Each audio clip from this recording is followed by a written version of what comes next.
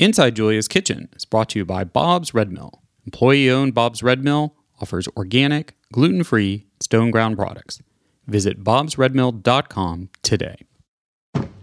Hi, I'm HRN's Executive Director, Katie Mosman-Wadler, with a preview of this week's episode of Meat and Three, our weekly food news roundup. This week's theme is youth. We'll have a report on how migrant children separated from their families at the U.S. border are being housed and fed. Right now, what we're very worried about is just the influx of kids created by this zero-tolerance policy.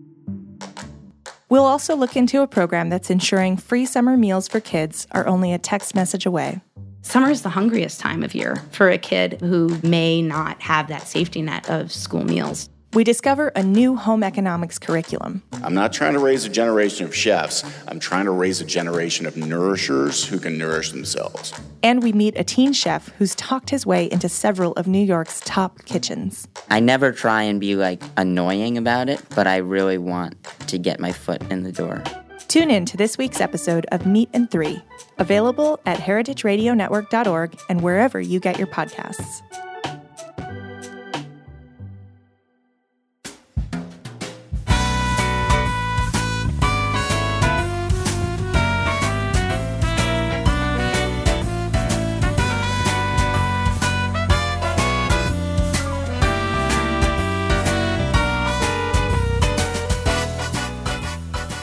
Welcome to Inside Julia's Kitchen, the podcast of the Julia Child Foundation for Gastronomy and the Culinary Arts. I'm your host, Todd Shulkin, the Foundation's Executive Director. Our show takes you inside the Foundation's world to meet the talented people we have the good fortune of learning from all the time. On today's show, we welcome Sally Eckes, a literary agent at the Lisa Eckes Group, who represents culinary, health, wellness, and lifestyle authors, everyone from seasoned pros to first-time cookbook writers, to well-established chefs, bloggers, and TV personalities. On today's episode, we're going to talk to Sally about what's hot in the world of cookbooks, how to become a cookbook writer, and our last segment, we'll hear Sally's own Julia moment. We'll be right back.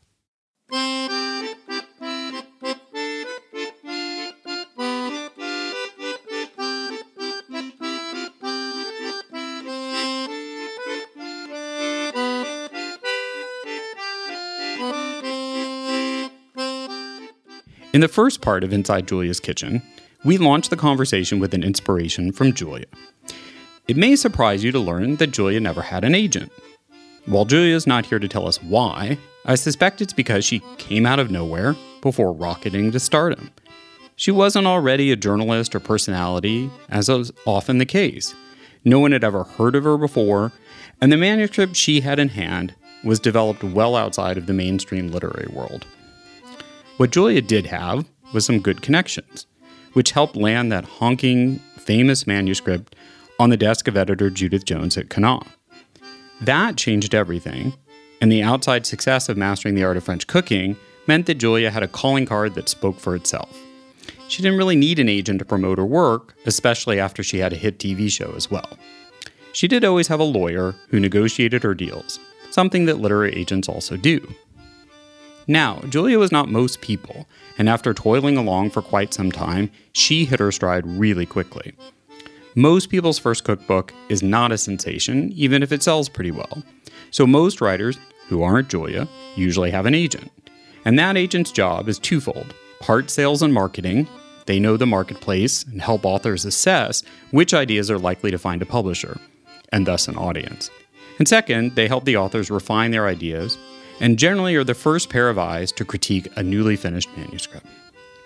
Sally Eckes is just such a person, having grown up at the knee of her mother, Lisa Eckes, veteran literary agent, former publicist, and founder of the Lisa Eckes Group. If you want to talk cookbooks and know who's buying what, whether publisher or consumer, Sally is your woman. We've been lucky enough to lure Sally's expertise to the Foundation, recently welcoming her as a new member of the Advisory Council for the Foundation. And being strongly connected to the world of food writing is something we at the Foundation very much value, just as Julia did. So, as is the purpose of this podcast, we're hoping to share Sally's insights with you today. Welcome to the podcast, Sally. Hi, Todd. Thanks so much for having me. That was an epic intro. I'm honored to be here. Well, we're glad you could be here. So, if you're someone who loves hearing about food, I'm assuming you're someone who loves cookbooks, just like I do, or at least hearing about cookbooks, as the two interests generally go hand in hand. And the other thing about cookbooks is they tell us a lot about what people are thinking and feeling in society as a whole. So they truly represent the times. So I'm excited to get into this with Sally about where we are with cookbooks this year. So what do you think are the kind of big trends for 2018 in cookbooks, or what are you seeing? Yeah, I think we're at a really exciting time in publishing and in cookbooks in general because, like you said, I grew up in the industry and around it, having never intended to really work with Lisa at the agency. And when I joined, we saw this big shift from classic big cookbooks to this swell of digital influence. And so over the past 9 years working here, I've seen all sorts of trends come and go. And I think we're moving towards a really exciting time because the interest in food from a consumer standpoint is just absolutely exploding. And of course, social media is playing a part of that. We're seeing tons of cookbooks that are tied to different brands and appliances. I'm sure there are many listeners who have purchased some sort of air fryer cookbook or Instapot cookbook.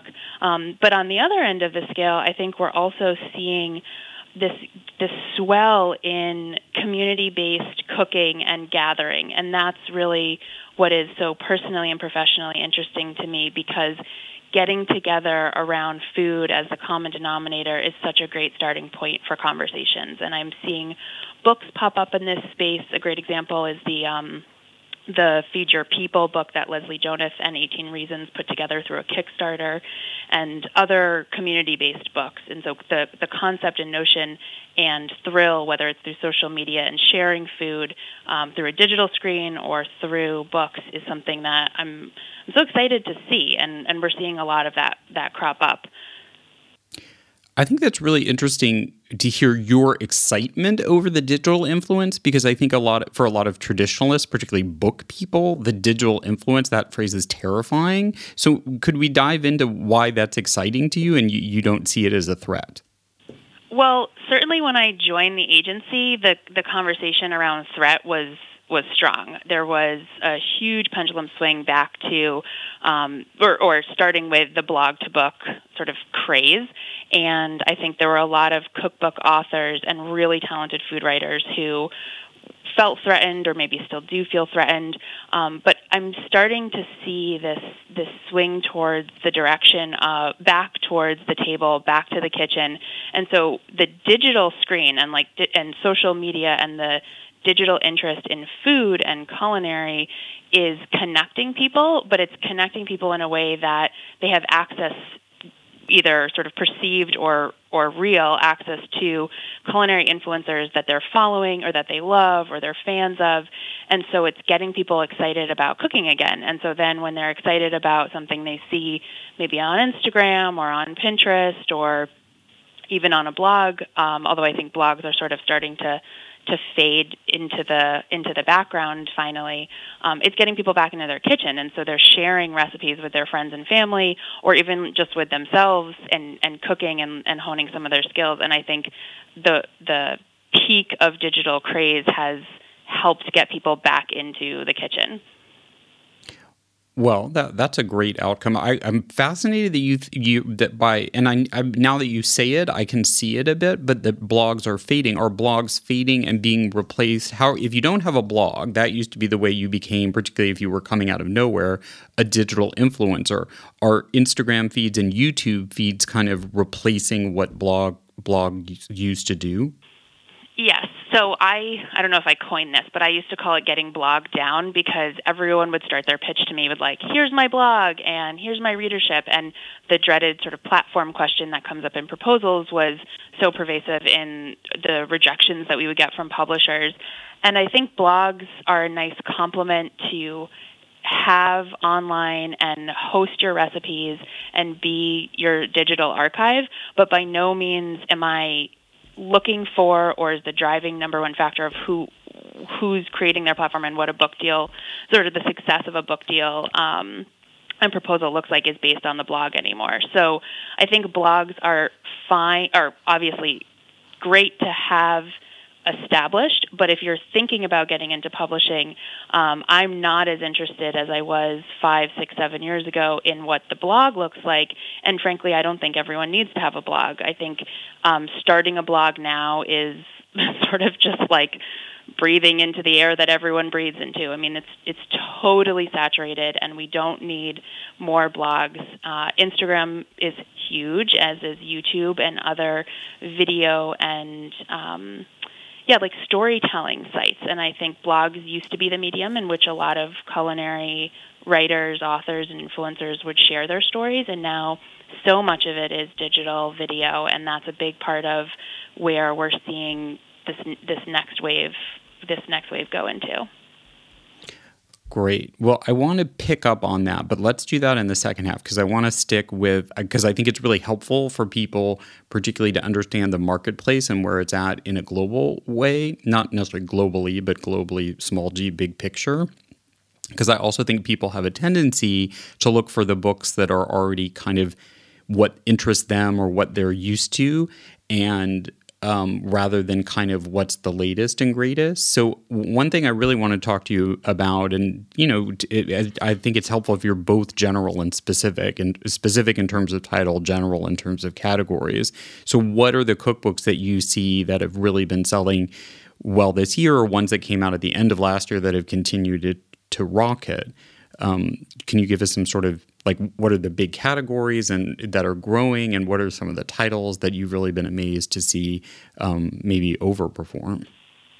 Sure. So categorically, I'm seeing a huge, and this is well beyond a trend, I think this is here to stay in terms of a movement, a tremendous interest in vegetable and plant-based cooking. And so even on our list at the agency, we had 3 really breakout plant-based books this spring, which also followed in sales numbers. So both in terms of the marketplace interest and press coverage, and then also the sales that followed. So Hot for Food, which is a vegan comfort food book from Lauren Toyota and 10 Speed Press, that was a book that came out of a very successful YouTube channel. And so that was a really good example of both a topic that was in the marketplace really popular, which is comfort food and vegan food, and a person, entity, and digital platform to back that up and promote the book.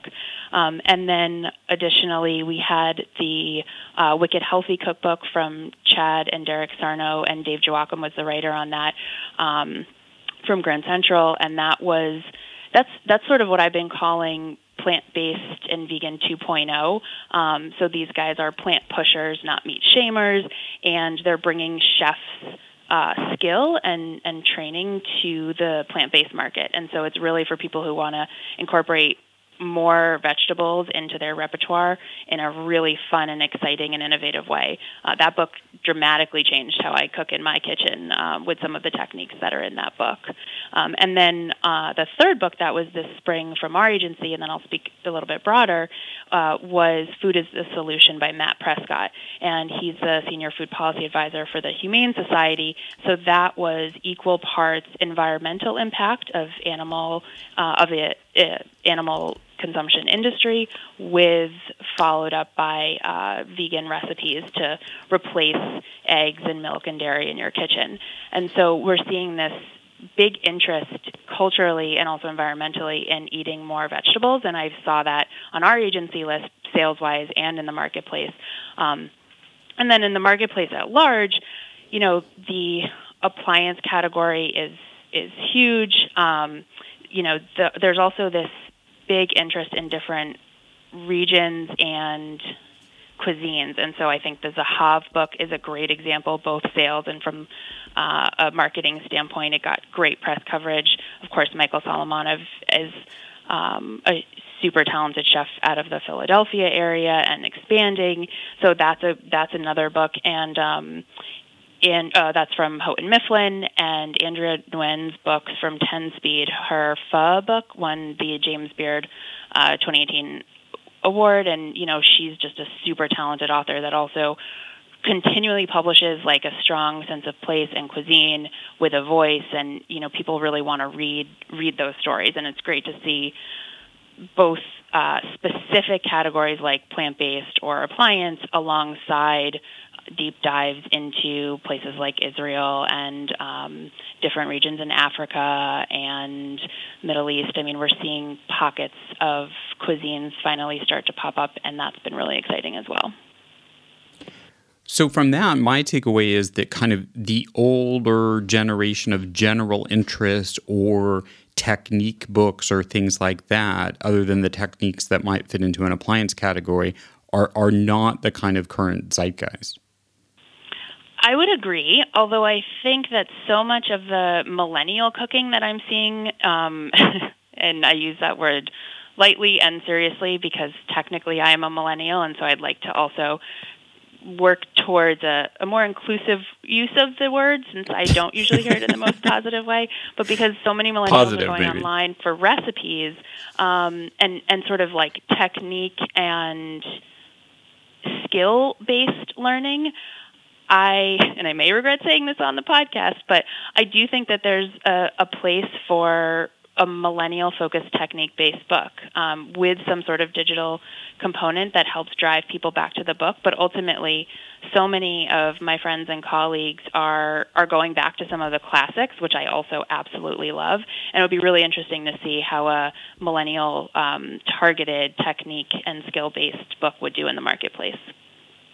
Well, you've actually anticipated my next question was in what you were talking about. Like, definitely a lot of the books you just mentioned sounded relatively young skewing, but the book market as a whole doesn't usually, at least to my knowledge, skew that young. So where is the cookbook market and interest amongst millennials? And I think a lot of people get confused that in a marketing sense, millennials are not as young as a lot of people think. So there's two categories younger than millennials. Right. So are 20-year-olds buying cookbooks? What are millennials buying, and how, from what you've seen or heard? I know it's tough data to get, but is it a big difference, or does it seem, at least amongst the interested readers, to kind of follow the overall trend and pattern, or are they driving the overall trend and pattern? So there's a little bit of both, and there are certain publishers that are culling market-based research and trends and then publishing very quickly very specific niche books that fill that marketplace. And so when we're talking about sort of the younger skewing millennials who are purchasing cookbooks, I think we're looking at things like the keto diet and paleo and Whole30 and meal prep and these kinds of books that fit a very specific lifestyle. And so if you are a millennial who fits that lifestyle, these are the books that are being both marketed algorithm-wise to you via social media and ads, and then also those are the books that people are seeking out. Then that informs, obviously, the wider cookbook marketplace and where publishers are saying, okay, should we be publishing in this category? In preparation for today, I outreached to a couple different editors and colleagues that I really admire, and I was chatting with Lorena Jones from 10-Speed, and she was saying that at this point, so many, and I would agree with her, almost all of the publishers are publishing really beautiful books, and everyone wants photos and a ton of recipes and a lot of content for a low price point. And it's interesting because, she was saying that it's creating this demand for still, and again, I hope this provides like a hopeful message, just a tremendous amount of really original substantive text. And so you could line up 8 different publishers' books on the bookshelf, and they all may look and feel very similar. There's market research that informs what colors are working well on covers, and then all of a sudden you see this movement from publishers and the art department saying, hey, we really need more white space, or we'd really like something bold and graphic. And you can see that in each sort of season's lineup of books, but ultimately you open the book and you want to be brought in immediately, and that beautiful text is really important, and that's where people are going to stand out. And millennials want to read that, and I think everyone, below and above them as well. Generally speaking, the cookbook buyer category is still that sort of 33 to 55 female skewed sweet spot from a consumer standpoint.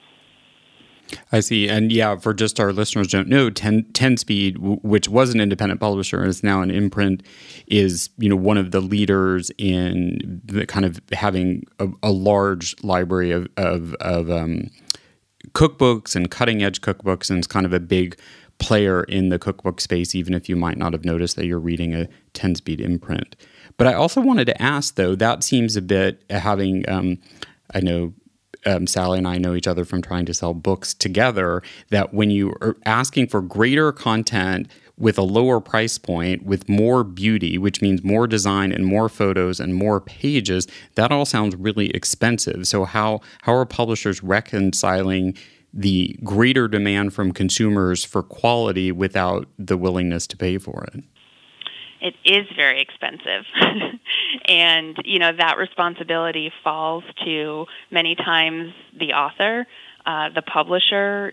There's a huge, back when the blog to book trend was taking over, a lot of bloggers were also delivering their own photography. And so that was a cost-cutting part of the advance offer from publishers, and that was very attractive. And then, some of those books came out, and we realized some bloggers don't have the same ability to take a beautiful photo for the digital screen in their computer as they do for the printed page, and different paper qualities and trim sizes and different focal points. And then we're also talking about bringing in a really talented prop stylist and a food stylist. And yeah, those big, beautiful books, which is frankly what most publishers are doing now and have been doing for many years, are very, very expensive.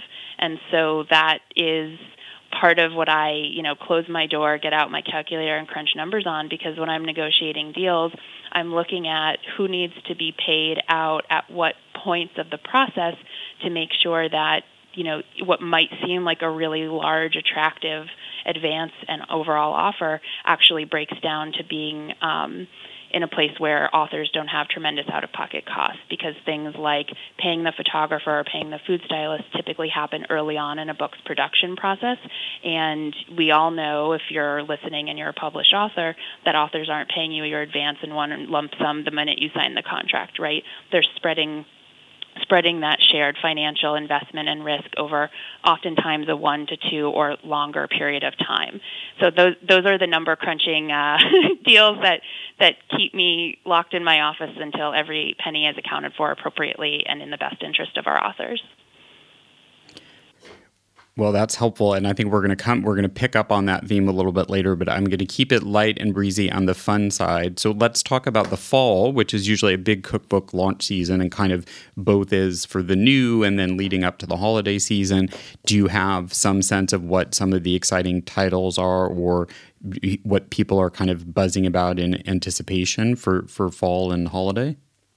Yeah, there's some big fall books coming celebrity-wise. The Cravings book is coming, and that's from, I think that's from Clarkson Potter. I don't remember off the top of my head. I also want to take the opportunity to plug year-round publishing, because while the fall is sort of branded for the holidays, and you get these great big celebrity books, and a lot of restaurant books come out. For example, we have a book from Daniel Olivella from the Austin area on Catalan food that's coming out from Clarkson Potter. I also think that there's this huge opportunity when everyone's sort of looking towards the fall. The year-round publishing and promotion and opportunity for press and for sales, I think, has more legs when you're looking past the fall. So the fall is great for holiday sales because that's what everyone's thinking about. But then as soon as the holidays are over, they're typically and statistically usually see like this big drop in your book sales. So when I'm looking at like the royalty statements, I'm always thinking, what books do we have that are still in production? We don't have a pub season yet. What season would they be really good for? However, you asked about keeping it light, so I will keep it light and say that other books coming this fall, we have a really fun book from a blogger, Dan Whalen. His blog is called The Food in My Beard, and he's a comfort food mashup king and expert. And so he has a book called The Comfort Food Mashup Cookbook coming out in October from Sterling, and things like his quesadilla burger or his he had a s'mores burger that created a pretty viral debate around whether or not chocolate marshmallow and burger should go together. So that's something fun that's coming this fall. Well, I think that's is something everyone can ponder and debate. I'm trying to wrap my head around that one myself. I like both. I've never, ever thought of combining them. But it was a polarizing discussion, for sure. Yes, a good kind of polarizing. All right, we're going to take a quick break, and we'll be back to talk to Sally more about actually becoming a cookbook author and all these kind of areas that she started to delve into in terms of guidance. Stay with us. We'll be right back.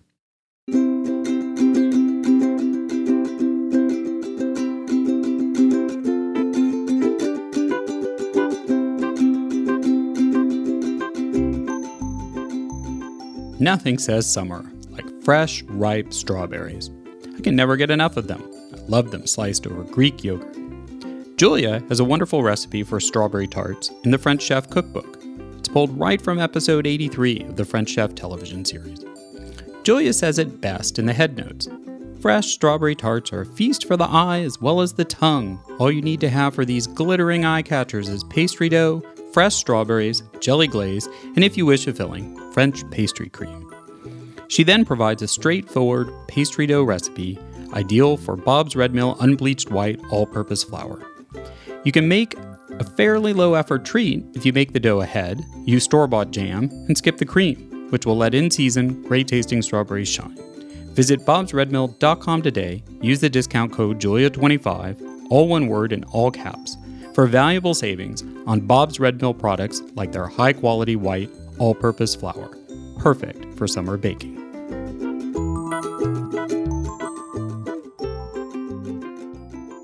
So you're someone who really loves to cook, you love creating recipes, and you've been told you're not a half-bad writer. So naturally, you want to write a cookbook. So Sally, we have this person. You started going into it, but what's your general advice about someone wanting to write a cookbook? Because it sounds like now it's definitely not start a blog. No, I would say a blog is fine to have, but definitely not the lead part of the pitch. I think that evergreen is having a really good idea and a strong POD, or point of differentiation. When I'm looking at proposals, the first two places I go are to the overview to see, what is the concept and what's the point of differentiation. And then also, I really want to work with authors who have done their research and understand the marketplace. So I flip to the competition section and I try to see who understands where their book would fit amongst other books in a similar category that have done really well and paved the way for this next new take on XYZ topic. And frankly, when we're talking about who should write a cookbook, in my experience, I hear a lot of people say to me, everyone tells me I should write a book, whether it's their sister or even their blog audience, or your newsletter audience or your Instagram audience, just to sort of widen that digital scope.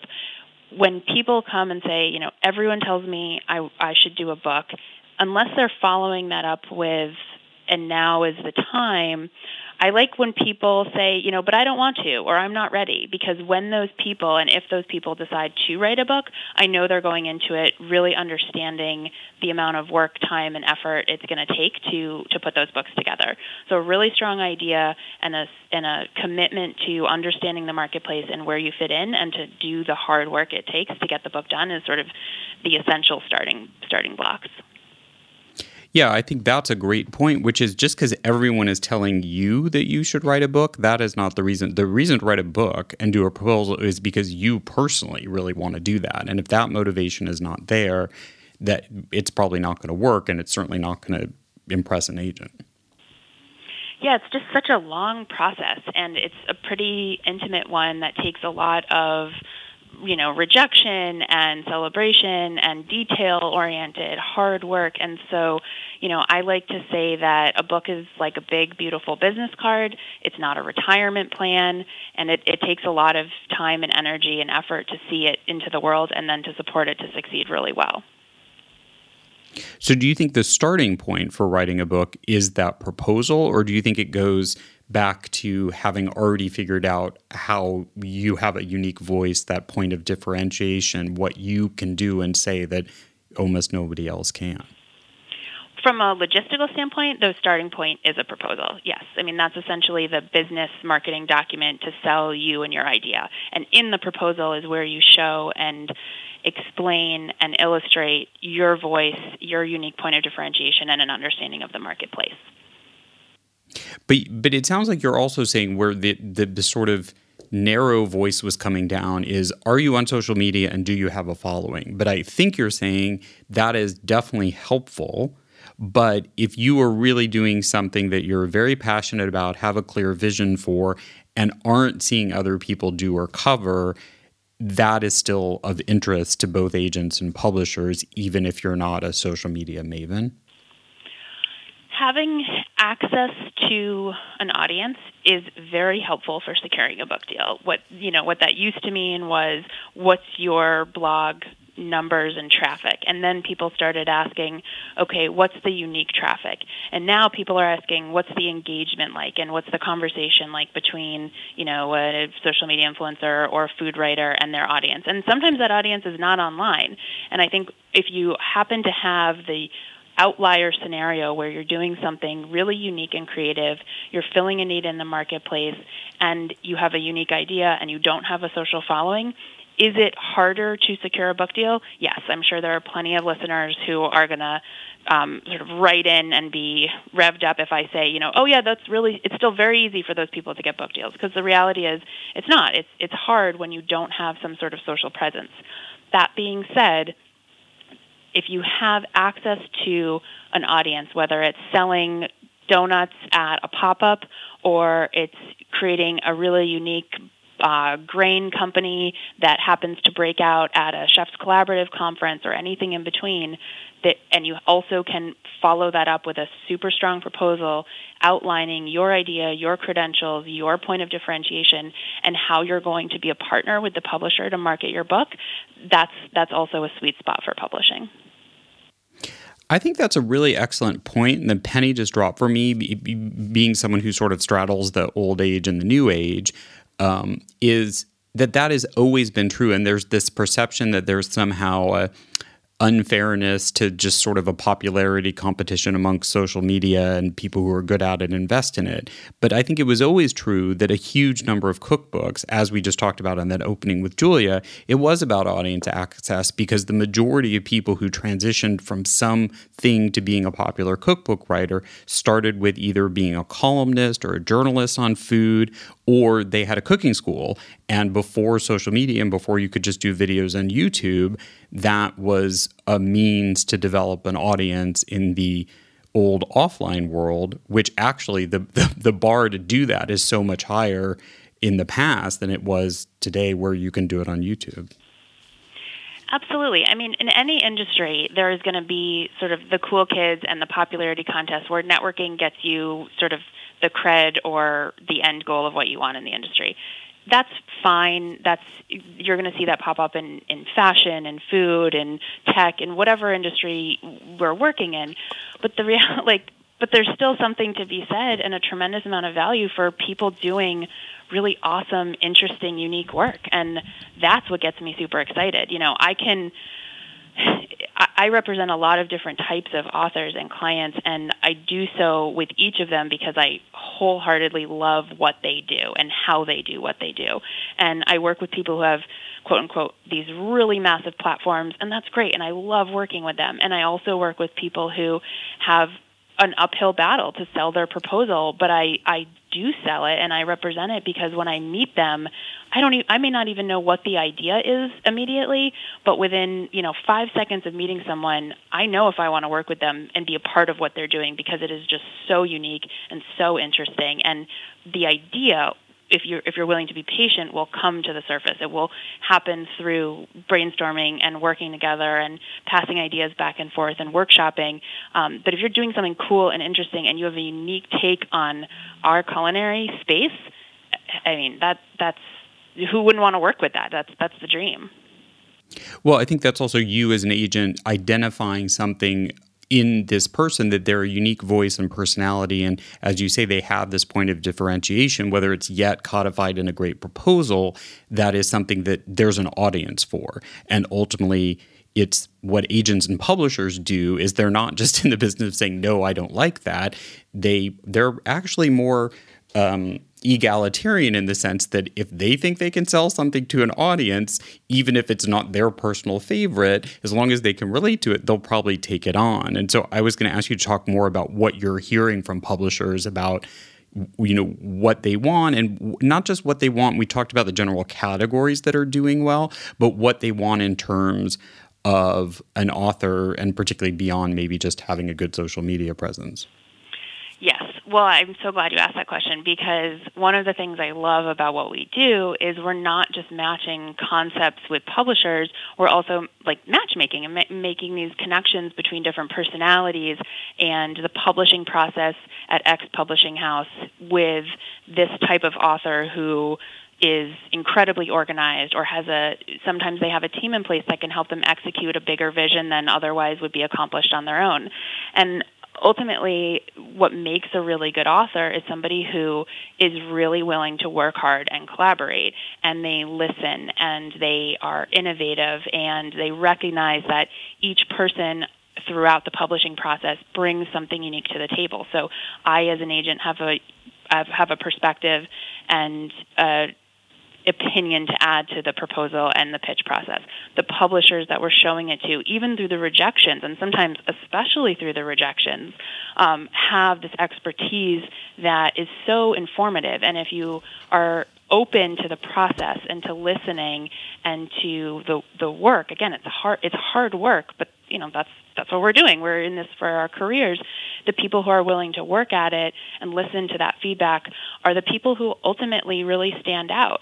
I was sharing with somebody the other day, when we sign a new author and we take out their project and they get their first rejection, I always send a congratulations note. And it says something to the effect of, here's some feedback below, congratulations, this is your first rejection, you're on your way to being an author.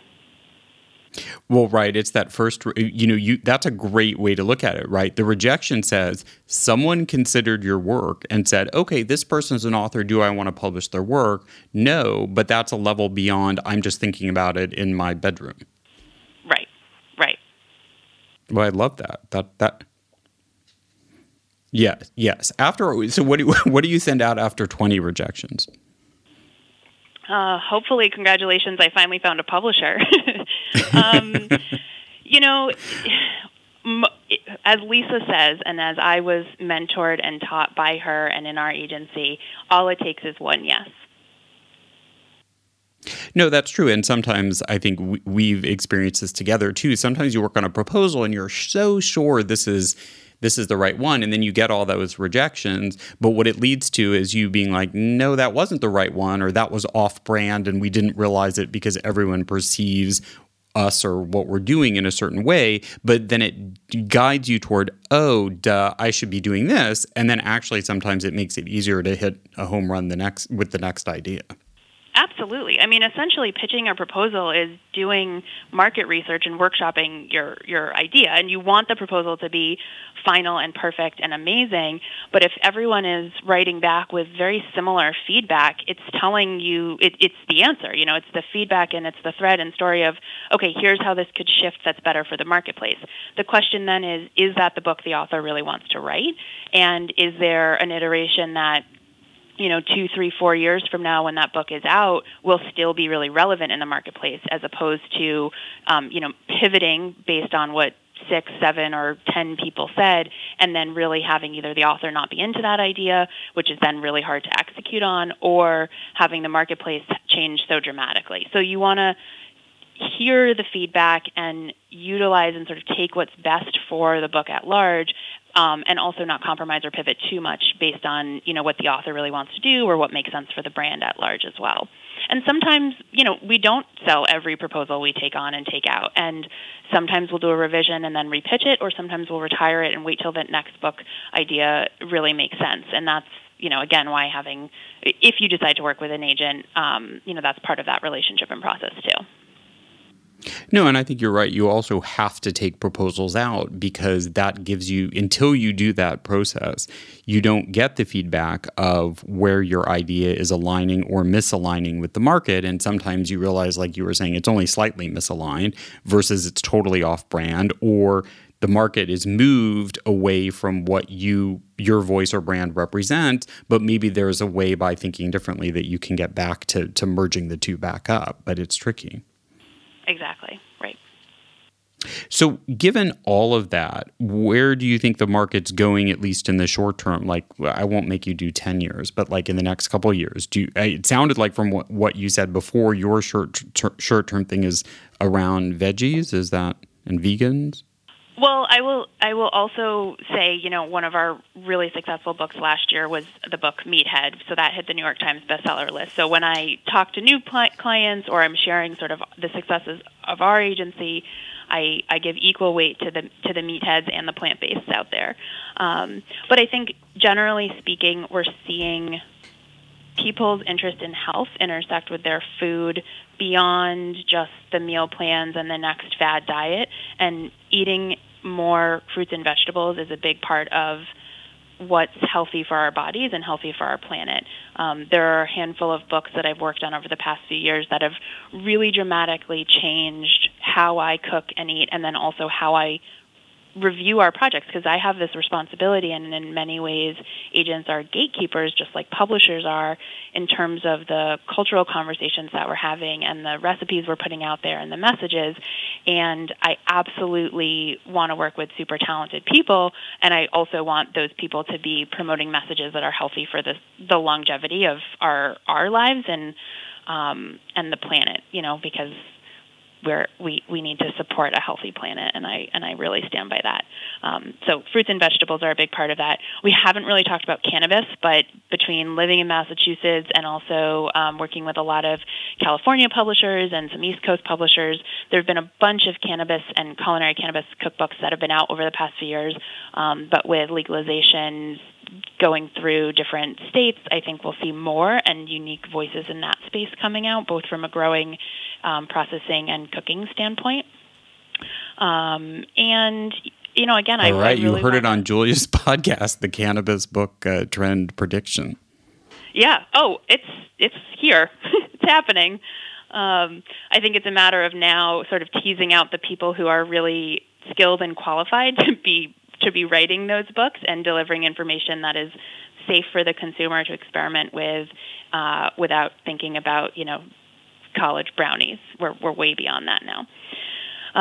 And then, I want to also just reiterate a message of hope for the many food writers who I've spoken with and communicated with over the past few years that felt frustrated by the digital obsession with recipes and cooking, because I'm seeing publishers continually ask for the talented, credited, beautiful writing from very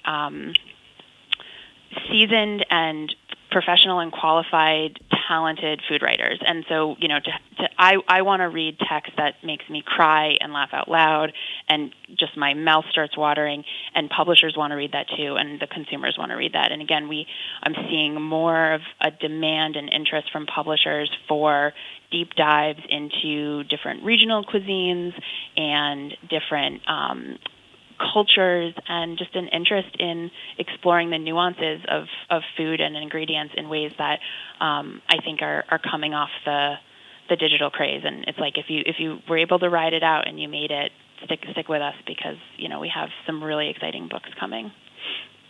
Presumably that means, though, you have to still be writing, and it means you have to be writing to have some kind of track record and the forum to do that, especially now that, print and newsprint magazine training, of where a lot of these talented writers at least had both assignments to hone their craft and guidance to hone their craft. That's kind of tricky, because that means a lot of people getting poorly paid to do that in order to hone their craft to then be attractive to publishers, or do you think I'm off base in pointing that out? I think you're right. I mean, having your name out there, whether it's a digital byline or print byline, which is very rare, is important. And, continuing to write in the space, even if it hasn't been in book form, is essential because you're staying relevant and you're writing for the various platforms and mediums that people are reading on. I am definitely not disillusioned to the fact that really good editing is just not happening anymore. Again, I grew up in this industry, so I have this unique perspective in that I remember what people call the quote-unquote good old days, but when I actually joined this industry and then decided to stay and make this my career, I was sort of mentored and raised and exposed to the digital and online space, and so I really value the talented, long-established food writer, and I want to work with the people who have continued to transform and transfer into all different types of food writing spaces, and with that comes a lack of really good editing, and yes, that's really frustrating. And frankly, when you read those articles or posts or stories online or in printed form even, you can tell that editing is just not what it used to be.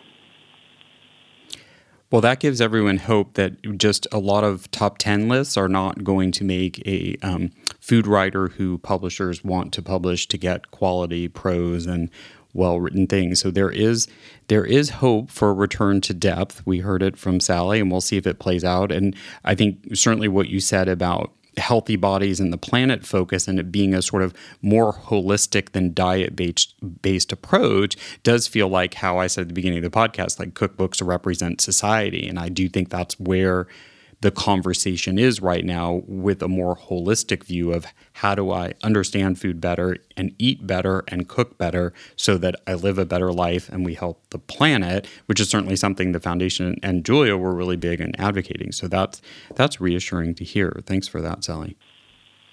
Absolutely. All right, after the break, Sally's going to reveal her Julia moment. We'll be right back. Hey, this is Michael Harlan Turkel from the Food Scene on Heritage Radio Network. I've been with the station for over 8 years, 350 shows, and it is the most consistent thing in my life. Every Tuesday at 3, I know to be here in studio, but I also get the privilege of meeting such amazing people, artists, artisans within the industry. I get to learn a new factoid, a new way of life from these wonderful people. And I hope you do too by listening and that you donate to our summer drive.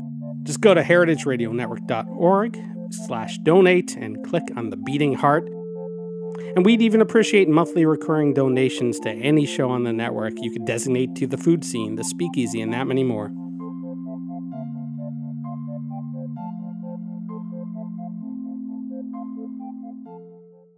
When you flip anything, you just have to have the courage of your convictions, particularly if it's sort of a loose mass like this. Well, that didn't go very well. See, when I flipped it, I didn't have the courage to do it the way I should have. But you can always pick it up, and if you're alone in the kitchen, who is going to see? From Julia's immortal words, we move into our last segment, which we call the Julia moment. Here's when we ask our guests to share their favorite Julia memory, moment, or how she inspired them in their career. All right, Sally, what's your Julia moment? Oh my gosh, I'm so excited to share this story because I don't know, I'm sharing the story through the lens in which it's been retold to me and also one of my earliest food memories. So it's the intersection of a taste memory and my Julia moment. So I was about 6 or 7 years old. I think it was around 7. And this is when Lisa and Lou, my parents, were still married, and they were working in the industry. And for some reason, Julia got wind that we had an industrial wok in our kitchen. And so when she was coming to dinner for some local event or for whatever reason she was coming to the house for dinner, my parents put together, they wanted to cook her an epic meal. And of course, you don't cook French food for Julia, you cook Chinese food, because that was something that she expressed a real love for, and she was really fascinated by this like super high heat industrial wok that we have still to this day in our kitchen here.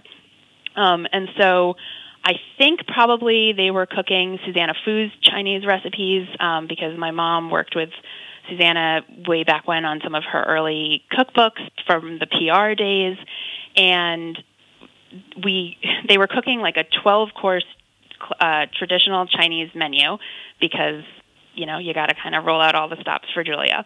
And apparently I had met her like very briefly before that, but she was coming to the house for dinner. I knew she was coming. I sort of knew-ish who she was. And my sister and I were supposed to be sort of upstairs with the babysitter after we had the chance to meet her, and just sort of like then we were going to be tucked away while the adults had dinner. My mom and dad invited, I don't know, probably like, I think there was about 10 people coming to dinner that night, and everyone was really excited to sit and share a meal with Julia. I had the chance to meet her, and I remember her being like very tall, and I was sort of scooted upstairs with the babysitter, and a few moments later, for, you know, just being the person that I am, I guess it was really unacceptable that I was not invited to share the meal.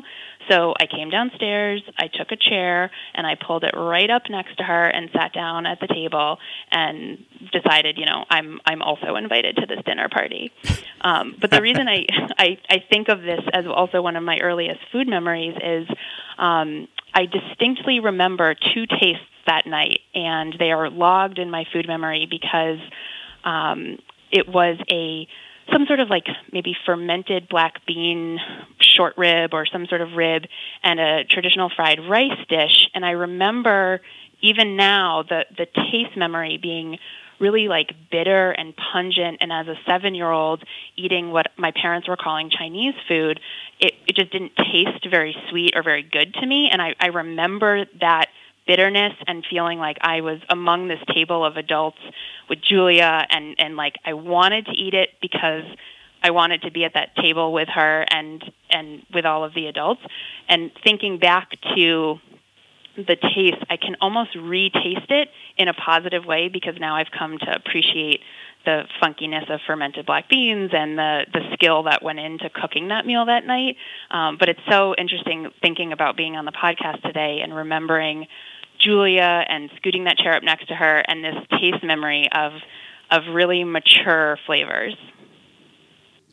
I keep thinking of like, I don't even know how to say it right, centrifugal force, in that Julia was this magnetic thing and you were drawn to it, and then look what happened as the outcome from just you. It was like a magnet that was just pulling you towards that table. I love it. Absolutely. I mean, she was. Everyone who watched her or knew her or even didn't know her, I mean, she had this way of making you feel like you were friends. And, you know, thinking back to what 7-year-old me must have been like, who's going to pass up an opportunity to sit next to Julia? You were, yes, a smart 7-year-old.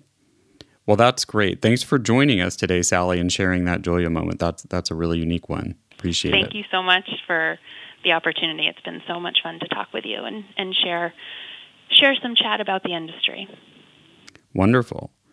Thanks everyone else for listening. Hope you enjoyed it. Hope you learned a lot about how to write a cookbook and what the good ones to look for are. Let us know what you think about today's show or what your favorite cookbook of this year has been so far, or the one you're looking forward to buying. You can reach us via email or even send us a voice memo at contact@juliachildfoundation.org. You can like us on Facebook, search @JuliaChild, or follow the foundation on Twitter. The handle is @JuliaChildJCF, and I'm @TSchulkin, TSCHULKIN. We're on Instagram, search Julia Child Foundation, all one word. If you want to dive into Sally's world, you can follow her on social media. She's very switched on.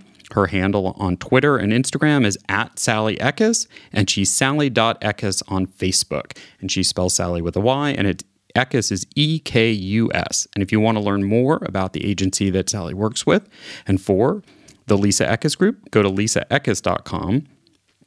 Thanks to WGBH for the Julia Child audio clip from The French Chef. Thanks to my co-producer at the Foundation, Lauren Salkeld, and our sound engineer at Heritage Radio Network, David Tadashore. Our theme song is New French Horn by Novi Valtorni. Please give us a review to help new listeners find us. And don't forget to subscribe so you don't miss upcoming episodes. We're on the air on Heritage Radio Network on Thursdays at 4 p.m., 1 p.m. Pacific, and with downloads available soon after on Stitcher, iTunes, Apple Podcasts, and Spotify. So we look forward to bringing you back into the Foundations world next time on Inside Julia's Kitchen.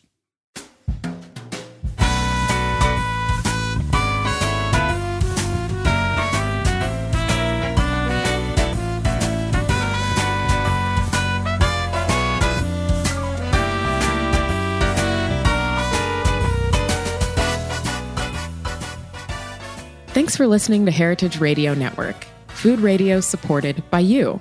For our freshest content and to hear about exclusive events, subscribe to our newsletter. Enter your email at the bottom of our website, heritageradionetwork.org. Connect with us on Facebook, Instagram, and Twitter at heritage_radio. Heritage Radio Network is a nonprofit organization driving conversations to make the world a better, fairer, more delicious place. And we couldn't do it without support from listeners like you. Want to be a part of the food world's most innovative community? Rate the shows you like, tell your friends, and please join our community by becoming a member. Just click on the beating heart at the top right of our homepage. Thanks for listening.